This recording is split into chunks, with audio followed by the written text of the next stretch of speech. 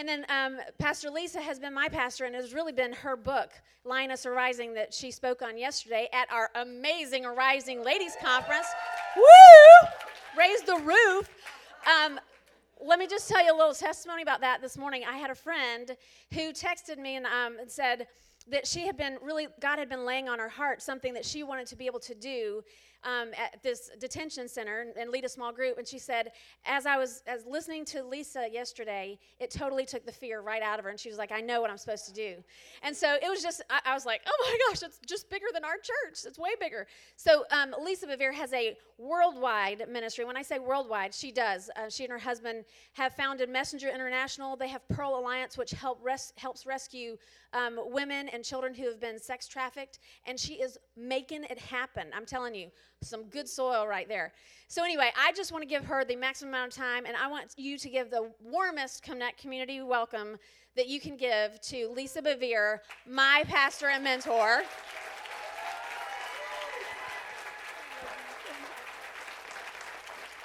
Good morning. How are you guys doing?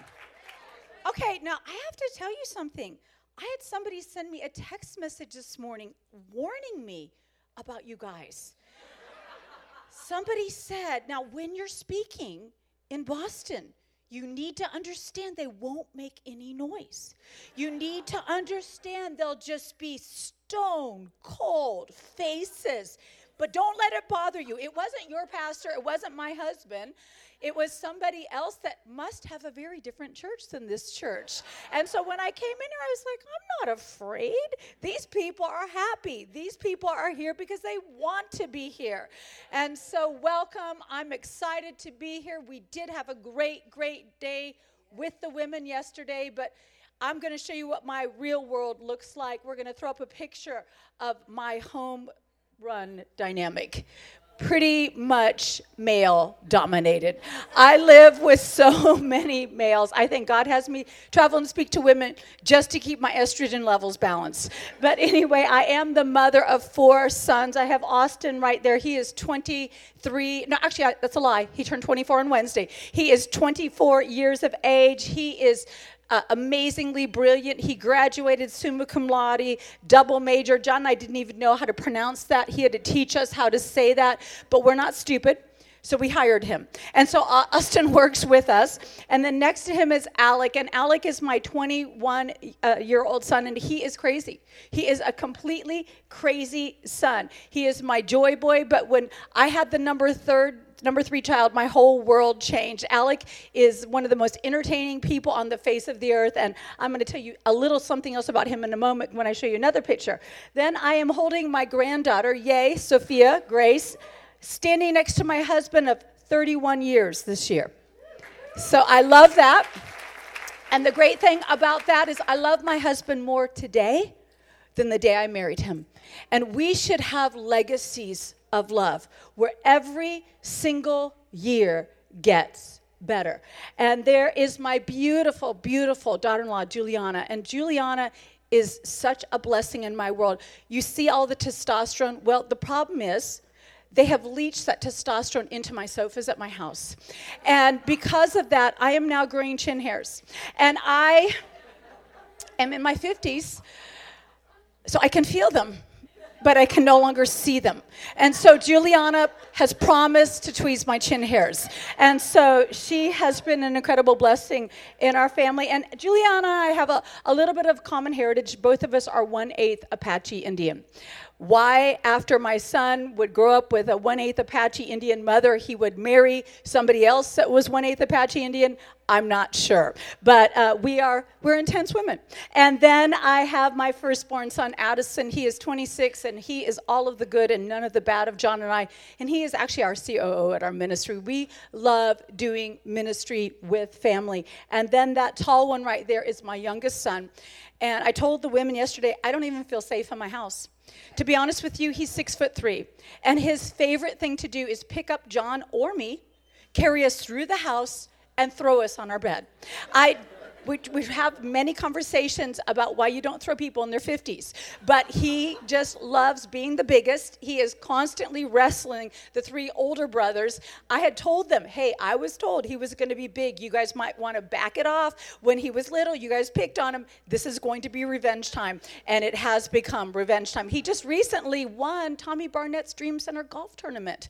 He's an amazing golfer, but his real passion is to preach. He has 4 messages prepared that he has offered to preach for our organization anytime we want to. We're like, wow, okay. We were terrified to preach, and he's like, you need to give me a platform.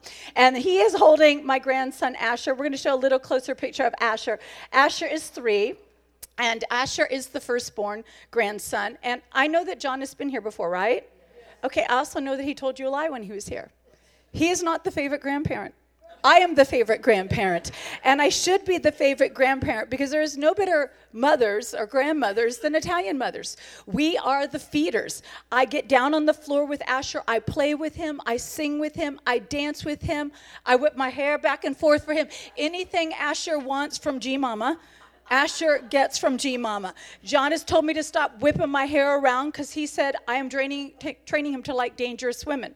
But the truth is, I am a dangerous woman. Go ahead and put up my bike. Okay, that is my ninja. That is not John's. But I do have a sad story about my ninja. My 21-year-old son wrecked it. He did walk away after going 60 miles per hour and hitting a patch of sand and gravel. Walked away without a scratch. But I cannot say the same about my bike. And so I might just have to go back to hunting. I do have a 14-point buck on the wall of my office that I dropped. I hunt, I surf, I ski. I was made to be a mother of sons. And so then I'm going to show you Sophia Grace a little closer. She just had her 2nd birthday last month, and she is in love with chocolate. You know, I kind of think that we thought when we got a girl, she would come in like this little sweet butterfly. I have to be honest with you, she's meaner than any of my boys ever were. She knows how to do a pterodactyl scream. She can go from happy to screaming and crying in 30 seconds flat. I never saw any of my boys do that. They kind of worked up. And so having a female has been a real challenge. More than 50 years ago, the last one was born, and that was me. And so that is my world. And I show you this world because, to be honest with you, being a mother of sons made me want to be a better woman.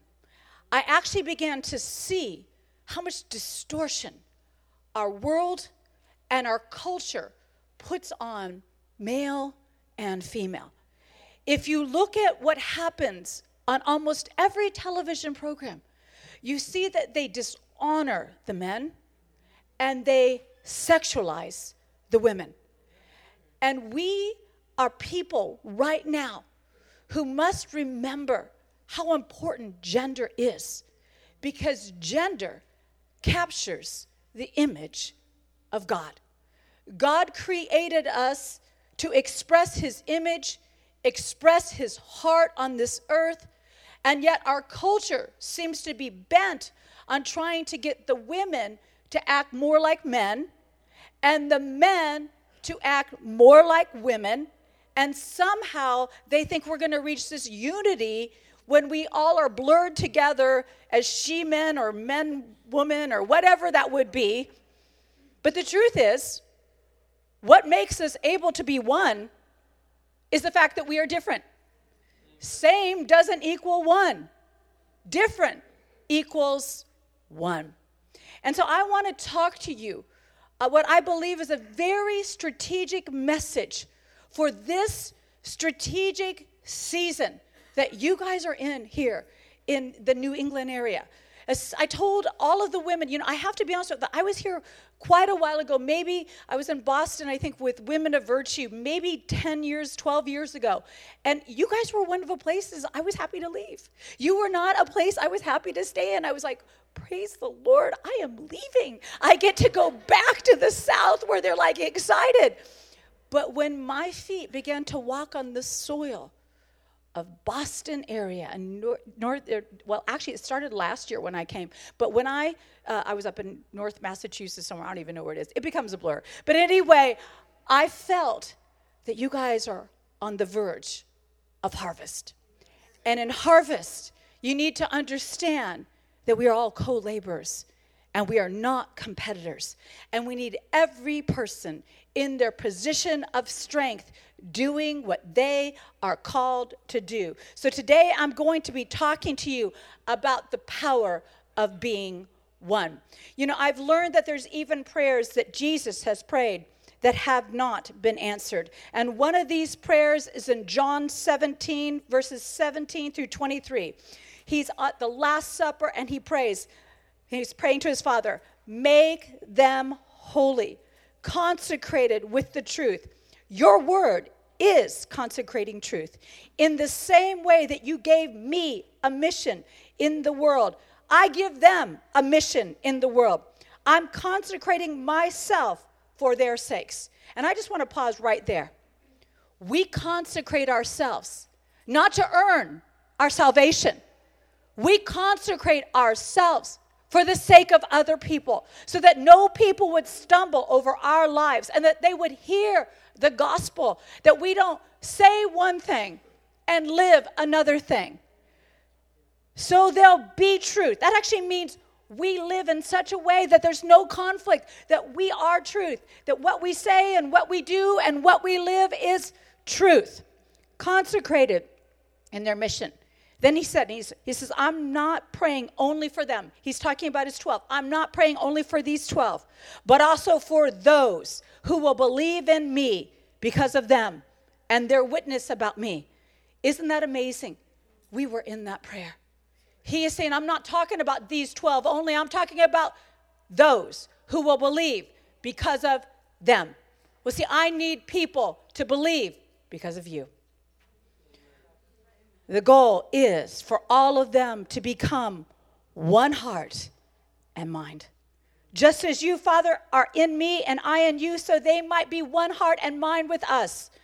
Because when this happens, it says, then the world might believe that you in fact sent me. The same glory you gave me, I gave them. So they'll be unified and together as we are. I and them and you and me. Then they'll be mature in this oneness and give the godless world evidence that you sent me and loved them in the same way you loved me. God is looking for a people who will live so one in heart and purpose. The expression will look different. It'll look different. You know, I get such a privilege that I get to go and worship with Russians, you know, and I remember when I was with the Russians, when I got done preaching, they gave me this big red velvet heart, and they said, here, and I was like, okay, thank you, and they're like, open it now. I'm like, okay, so I'm like standing on the platform, I open it, you know, it didn't even feel like a gift, it felt like a punishment. I remember I opened it up, and they said, this is so you know, Russians have a big fist and a big heart. And I said, okay, it looks very different. Christianity looks very different in Russia. It sounds very different in Russia. But they wanted me to know that they had one heart with me, even though the expression would look different. And we get tripped up when we look down at our nose and say, oh, they're not our DNA. I'm sorry, we're all the DNA of Jesus Christ. It might be a different expression, but we all better be in Christ. And so I want to talk to you, though, very practically about what this looks like. Jesus had a mission for his disciples, and God had a mission in the very beginning. And we find that very first mission in Genesis 1, verses 27 through 28. It says, so God created man in his own image. In the image of God, he created him. Male and female, he created them. Then God blessed them, and God said to them, be fruitful and multiply, fill the earth, subdue it, have dominion over the fish of the sea, over the birds of the air, and over every living thing that moves on the earth. Then God saw everything he had made, and indeed it was very good. So the evening and the morning were the sixth day. So what does this tell us? It tells us that healthy, God-blessed relationships, whether they be marriages or families or businesses or churches or schools, prosper, reproduce, invade space, displace chaos, fill the earth, take responsibility, and exercise authority. And when God saw the man and the woman together, he pronounced it so very, very good. He pronounced it excellent in every way.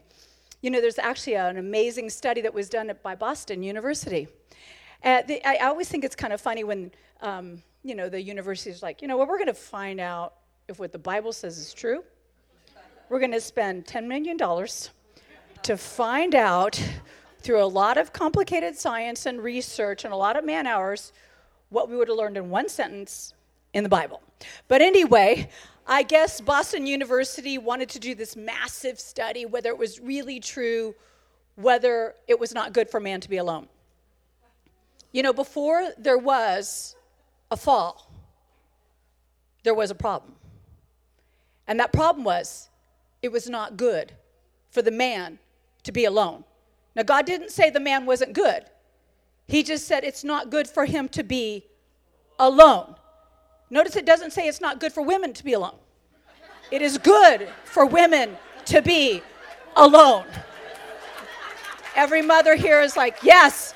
When my children were little, my husband would come up from a trip and I said, I just want to go to the grocery store alone. And he'd be like, that's not asking too much. I will watch the kids.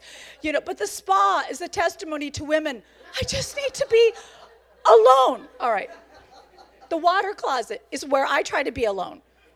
Do you know what that is? It's a toilet. Anyway, okay, so it doesn't always work. My boys would pass notes under the door. But anyway, they wanted to see through this incredibly scientific study if it was true that it was not good for men to be alone. And after this massive, multiple-year study, they discovered that the single most detrimental thing a man can do to his health is remain single. They discovered, she's like yelling this. Okay, they discovered that married men live 10 years longer than single men. Heart disease shortens men's life by 6 years, but single, 10 years. I don't know why the girls are acting desperate. It's not the girls that need to be desperate to get married. It's the guys that need to be desperate to get married, because single women and married women die at the same age. They also found out that when a guy gets married, that somehow that woman adds earning potential to him at the same rate as 4 years of college, and if he's already got 4 years of college, as a 2 years master's program. Whoa. They also found out when they talked to couples that were in a rough season, and they said, I don't like my husband, I don't like my wife, I don't like my marriage. If that couple just waited 5 years, 5 years later, they actually had a good marriage.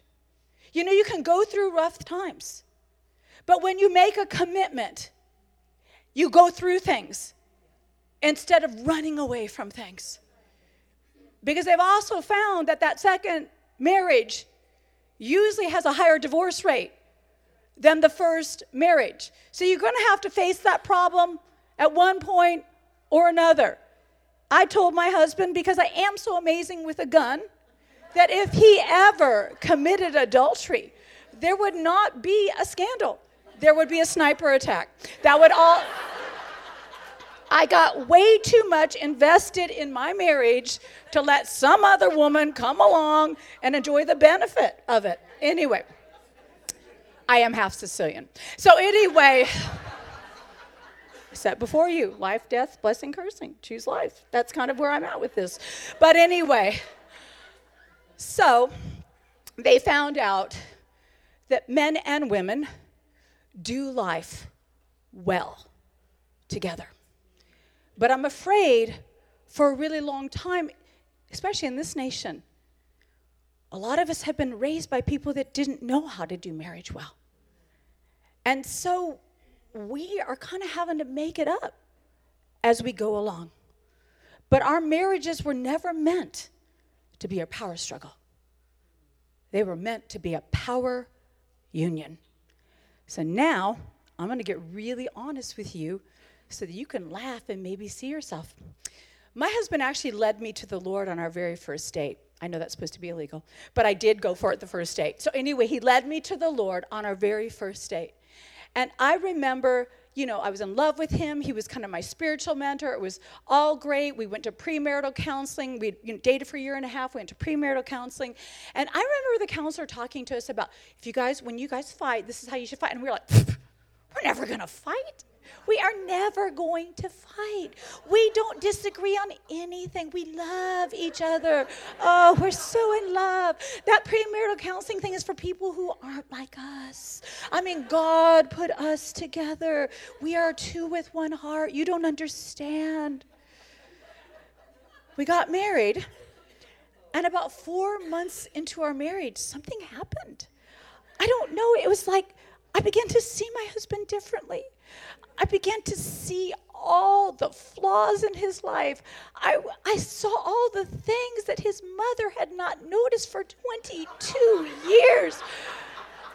He left the toilet seat up. He chewed with his mouth open. There was all these things. I don't know how I missed them. We were dating. But all of a sudden, I felt such an anointing on my life to change John from the man that he was to the man he possibly could be if he would just work with me. And at first, I tried to be gentle with my input, and then it became more and more forceful. But my husband is not a shrinking violet. And my husband is 3/4 Italian, Dutch, and Irish. And he had a vision of his own. Vision of a sweet, submissive, supportive wife. And we began to fight like you cannot believe. When you don't have children around to watch you, you will do a lot of stupid things. And I remember those first couple years of our marriage looked strangely similar to some of the scenes I've seen in WWF wrestling. I remember one time in particular, we were having a disagreement, and John said, sit down. And I said, no. And he said, you're not leaving this room until we settle this. And he made an X out of his body, and he blocked the doorway. What do you think that inspired in me? Did I go, oh, okay, honey, I'll sit down? I backed up as far as I could, and I ran, and I tackled him. And I said, no man keeps me in a room I'm not wanting to be in. Another time we were having a little disagreement, and he said, sit down. Seems to be a common threat. Sit down. I said, no. And I started moving, and he pushed me to get me to sit down in the bed, but I was a little bit moving too much, and only half of one of my bottom cheeks made it to the bed, and I fell on the floor, and I came up. I can't find something to lift, but I came up with a lamp in my hand. But not a table lamp, a floor lamp. A whole and my husband went, oh my gosh. And he was like, what are you going to do with that? I said, I don't even know how I got my hand. I was like standing there with a table lamp, a floor lamp over my head. And I just remember I slowly lowered it and backed away from it. I was like, wow, that was scary. A couple weeks later, I'm out with a girlfriend. I'm like, have you ever been in a fight with your husband? And all of a sudden you had a lamp in your hands. And she's like, no. And I'm like, me neither. I would never do something like that. John and I are one heart. God's hand is on our life. And we seem to do a pretty good job at fooling everybody about that, because we would go to church every Sunday morning fighting. One of us was late, or one of us was annoying the other one. Anyway, but as soon as we hit the church parking lot, we began to wave like Ken and Barbie. Hi, praise the Lord. We would sit in church holding hands, and people thought we were being affectionate. They didn't understand that was nonverbal communication. If the pastor said, husbands, love your wives, my husband would get the hand squeezed. If the pastor said, wives, submit to your husband, My husband would grab my knee. People would look at us and say, what an affectionate couple. I see the hand of God hovering over their life. Yeah, he was getting ready to smack both of us up the side of the head. My favorite scripture at that time period, and you don't have to turn to it, was in Malachi 2:14. You are dealing treacherously with the wife of your youth. And John's favorite scripture, and you don't have to look this one up either because I have it memorized, was Proverbs 21:9. It is better to dwell in the corner of a rooftop than with a nagging, fault-finding wife. And I just was like, going to get on up there because I'm not stopping until I change you to the person I want to live with. Anyway, that was the first 4 years of our marriage. I've been married 31 years, okay? We were kind of like, this isn't any fun. It's no fun being an expert in each other's weaknesses. And we decided we're going to stop this nonsense. But it felt like we were living in just like a aftermath. Broken windows, literally I did break one. Dented refrigerators, literally I did dent two. Anyway, I won't tell John's sides of the stories, those are just mine. Anyway, it just felt like it was all around us.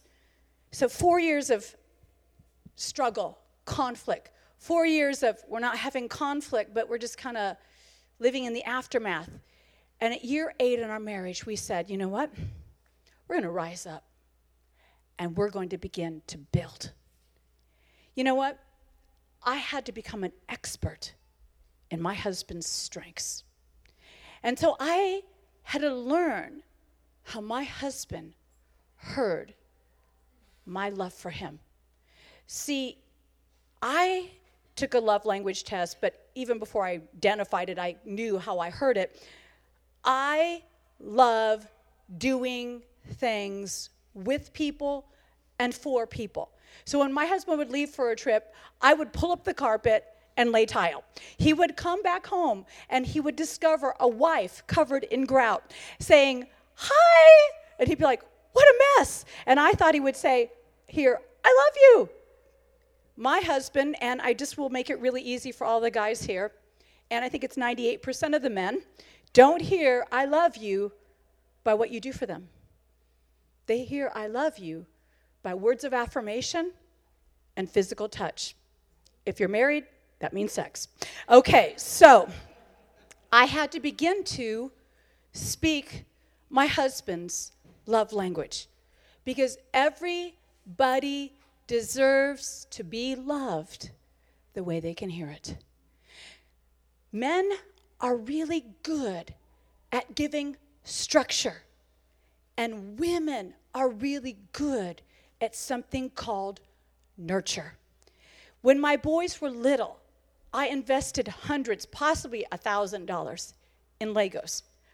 I kept every single one of those, and it has earned me favorite grandmother, award. So anyway, but when my boys were little, John, we lived in Orlando. He would land in Orlando. He would call me. This is before cell phones. I know, that's how old I am. He would call me, and he would say, babe, I'm on my way home. What was he really saying? Sweetheart, I know you have no concept of time. I know our house is a disaster. You have 45 minutes before I arrive home. Please do something about all of that. So I would hang up the phone. I'd be like, boys, oh my gosh, Dad's on his way home. Put on clothes. And I would go running and, brush my teeth and do whatever needed to happen, straightening up the house. And then my boys would be like, we want to build something for Dad. And so they would make these Lego towers. It was all about how tall these towers were. And John would come in and he would look at these towers and be like, oh, that's amazing. And I had to learn from being a mother of men that men are okay with somebody losing. Women are not okay with that. My husband explained to me that every boy's dream is to make his father proud and beat him at something. And so I was like, okay. So they would be doing the contest and they would be like, wow, look at this. And then they'd be like, watch. They'd get a car out of, the toy box, they'd back it up, and they'd crash it into the tower. It was all about how big and then crashing it down. One time, And it was only one time I was allowed to babysit my friend's daughter. And she came over to my house, and I put her down on the floor, and she didn't build towers. She built rooms. And she put like tables and chairs and beds and the girl Lego dolls that never got played with into these rooms. And they interacted. My boys were great with driving cars without people in them. They were like, oh, they're just, doesn't have to be a person involved, unless you were like fighting. And so anyway, I remember my boys watching her in horror because she was making the Lego people hold hands. And then she somehow knew that she had some kind of in with this. And she took the Lego man and she took the Lego woman and she made them kiss. My boys were like, we're going to have to burn those Legos. Well, see, you guys are on harvest. And it does no good to build a house big if you don't also build it safe. Men build big. Women build safe. And in the house of God, we need to put some people down for naps. And we need to have some people hold hands at the table. And maybe some people just need to even kiss in the house of God. I'm not talking about making out. I'm just talking about kissing in the house of God if we are going to see God begin to do things. The man guards the house. The woman guards the heart. The man has external strength. The woman has internal strength. The man is strong extending the boundaries. The woman is strong establishing and holding things near. 2 Corinthians 5:19-20 said, God put the world square with himself through the Messiah, giving the world a fresh start by the offering forgiveness of sins. God has given us, this is what we get to do, God has given us the task of telling everyone what he is doing. Notice it doesn't say telling everyone what they're not allowed to do. Notice it doesn't say tell everyone what we are doing. It says tell everyone what he is doing. God uses us. This is how he wants to use us, to persuade men and women to drop their differences and enter into God's work of making things right between them. We can preach all we want, but if we do not love well, if our children aren't loved well, if our wives are not loved well, if our husbands are not loved well, if family is not honored in the house of God, if we do not love our community, then everything we say cannot be heard. I believe that God is going to cause you guys to be persuasive influencers in every aspect of your life. Not just your marriages, but your families, and the way you exemplify what it looks like to be a Christian. 1 Peter 3:7 says that the man and the women are joint heirs of the grace of life. Grace is an empowerment to do life well. We have been graced with this amazing gospel. So we need to let it transform us so that we begin to reach out and touch other people. So I want to do something. At the close of my time, I want to actually pray with you guys. First, I want to pray for every married couple that's here. If you're married, can you just stand to your feet right now? Just go ahead and do that. And if your husband's here or your wife's here, if your spouse isn't here, this is going to be awkward. But you can just sit down and close your eyes if your spouse isn't here. But anyway, if you're married and your spouse is here, and I want these married people to actually look at each other. I don't know why it gets so uncomfortable. You guys sleep in the same bed. I actually want you to look at each other. And I'm going to have the women start first because we've been pouring into them all weekend. I want the women to look at their husband and say, sweetheart, I found out that I'm the best thing that ever happened to you. Forgive me for not acting that way. From now on, I'm going to be an expert in your strengths. I'm going to multiply everything you give me. In Jesus' name, you are a sexy hunk of man. All right. No, they love to hear that. Okay, all right.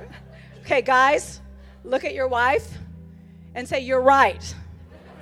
You are the best thing that ever happened to me. Thank you for adding 10 years to my life. I'm going to use my strengths to cause your strengths to flourish. Now, I want to look at all of you, and I want you to hear me. Listen, I had a little Sicilian grandmother who had a mustache. And on my, okay, she wasn't little. She was like 300 pounds. Anyway, she was short. I had a short, very large Sicilian grandmother with a mustache. And I remember when I was leaving to go on my honeymoon, she grabbed John and I, and with her thick accent, she said, you never go to bed angry with each other. And you know what? The Bible also says you never let the sun go down on your wrath. And I know that there's been times I've said we started fighting after dark. I have till the next day. But that's really not the way you want to live. I want you to step away from this time period with every debt canceled, stepping into a new season, a new beginning. May you be two with one heart. May God begin to bless your lives and your family and your marriages, that's my timer, like you never even imagined was possible. I believe that you are strategic couples in a strategic season. So rise up and flourish in Jesus' name. I want all the young people 30 and under stand up. I'm going to pray over you. And Pastor Stacy can come on up. Look at me. I'm so excited about, and yay, if you're married, that's fine. You can still stay standing. Okay. Look at me. You're a prophetic generation. And I believe that you guys are created for signs, wonders, and miracles. May you see up close what the rest of us have only seen at a distance. May you touch with your hands what the rest of us only dared handle in prayer. May you speak out loud what your parents only dared to whisper. May you be a generation of signs, wonders, and miracles. May God align you with soulmates who multiply your life. I break the assignment of the enemy against your life. May you rise up strong with the blessing of a grandmother in Jesus' name. Amen and amen. Last thing I want to do, I want to say how proud I am of Stacy, how proud I am of Derek and what they want to do in this church. I don't know if you are maybe deciding whether you want to plant or not in a church, but I think this is excellent soil to not just visit, but to plant. And you will never regret planting in the house of God, because those that plant in the house of God, not transplant every couple of months, but plant, they watch their lives flourish in Jesus' name. We have a resource out there for you guys. We have the Fight Like a Girl book. We have the Fight Like a Girl bracelet. We have the Fight Like a Girl, Two with One Heart CD. And we have a free download because everybody has a friend that needs to hear that message. And so we put it together, discounted it for here. You know what? Guys, if I were you, I'd buy this for your woman. Because the Bible says wise women build the house. So wise men build their women. So it's been an honor and a privilege to speak to you today. God bless you. Give it up for Pastor Lisa Bevere. It's awesome.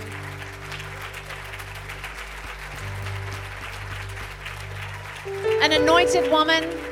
As she was praying over this next generation, I was getting emotional. I was just like, oh, this is it. And that's what she has a ministry to touch 3 generations that are all together. And to build the house that way. I'm glad you're standing. I don't want to take the opportunity to say that, what she's talking about, what my mom used to say, God's biggest job is to make 2 become 1. And it's not a big job for him, but we see it as, man, that's a big job to get these 2, husband and wife, to become 1. And so sometimes, you need a little extra help. And our Lord and Savior is that help. And he died on the cross for our sins, yes, but he died on the cross for us to have power in our lives. And sometimes the only way we can have that is when we have him.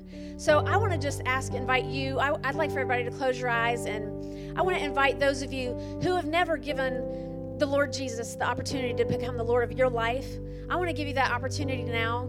Something may be tugging on your heart. You feel like your heart's racing, and that is the call of God saying, I want to be the Lord of your life. And if you've never had that opportunity, never given him that opportunity, I'd like for you to just raise your hand, and I want you to look at me, and so that we can just know, and we can have that moment together between me, you, and God, that you are giving your life to Christ.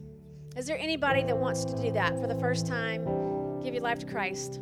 I see a hand in the back. Thank you. Thank you. Anybody else? Thank you, Jesus. I would just like for you to repeat after me. We're going to pray with this person in the back that raised their hand to be able to give their life to Christ. You know what? The angels are rejoicing in heaven when somebody says, I want to give my life to Christ. So just pray with me and this sister at the back. Lord, we thank you, Jesus, that you died on the cross for us. I know that I'm a sinner. I know that I need your help in every aspect of my life. My relationships, my marriage, my work, everything, Lord, I give to you. I thank you for dying for me. I thank you for forgiving me and making me new. And I make you the Lord of my life. In Jesus' name.